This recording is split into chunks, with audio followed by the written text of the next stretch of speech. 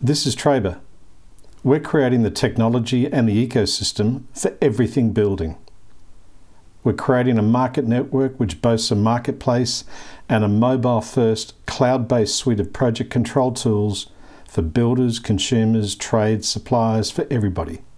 All on the smartphone, all remote, all mobile, all for building. This is Trabr, and this is a building conversation.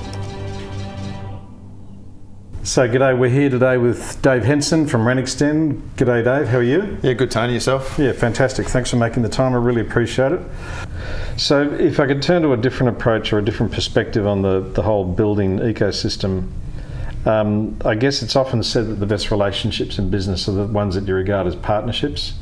Given the role that Renxtend has in the industry and the scope and value of work that you do, is it too strong to say that, specifically let's talk about home building and home renovating, that the relationships in that space hasn't quite reached that quality of partnership, or is it different with different clients, or what are you finding? No, I don't have the partnerships aren't a problem. Partnerships of clients, or that's fine as long as you can deliver a product and you're open and communicating. There's always a partnership there. Yep. Trades are a different story. Trying to get good partnerships with trades. Challenge.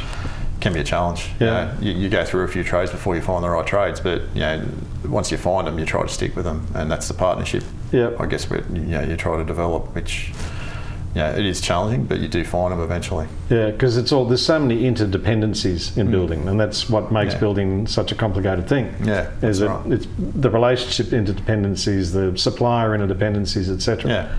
But do you think that the industry is moving towards that sort of type of relationship, that it's more about building partnerships, or is it more about, if you're here for the next job, that's great. If you're not, well, just find someone else?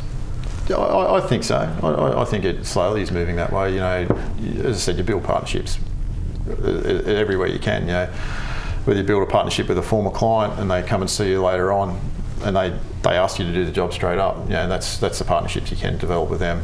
Suppliers, I only use a few suppliers because I've got those partnerships. I've already built them, and they'll help me out if I need a hand. Yeah. And do you find that any different, for example, in your pool business, Renxtend Pools, versus your homes business? A little bit. The pool side's is a little bit more cutthroat.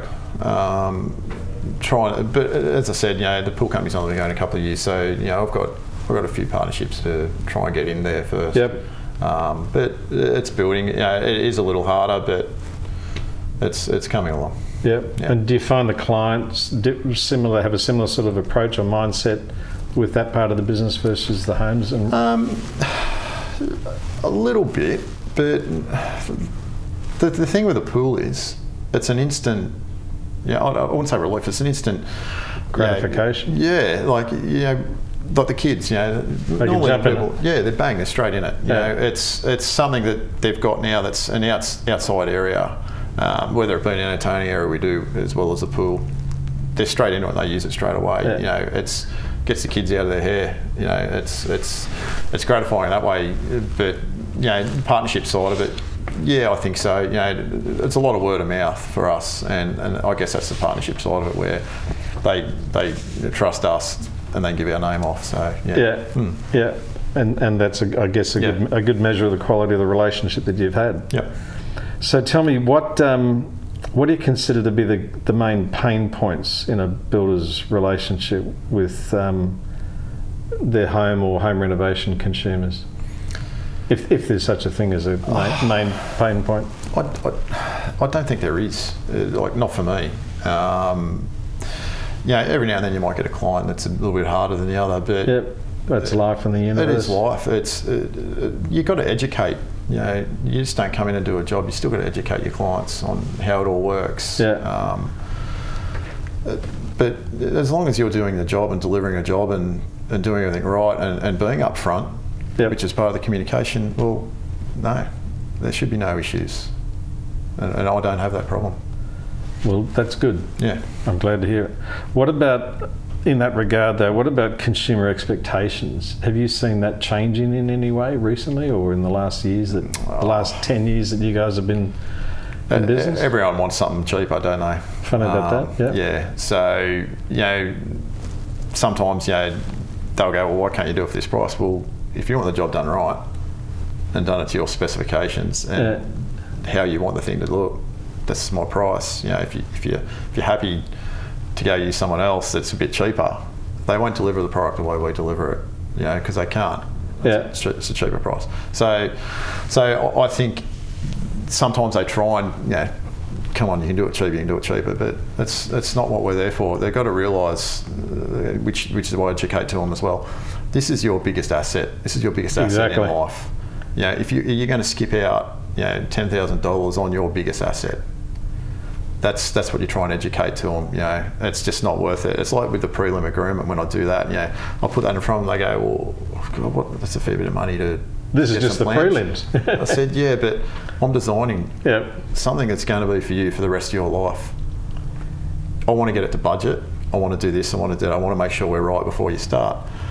That's your biggest asset, and that's what you've got to try and let them know. Yeah. I know.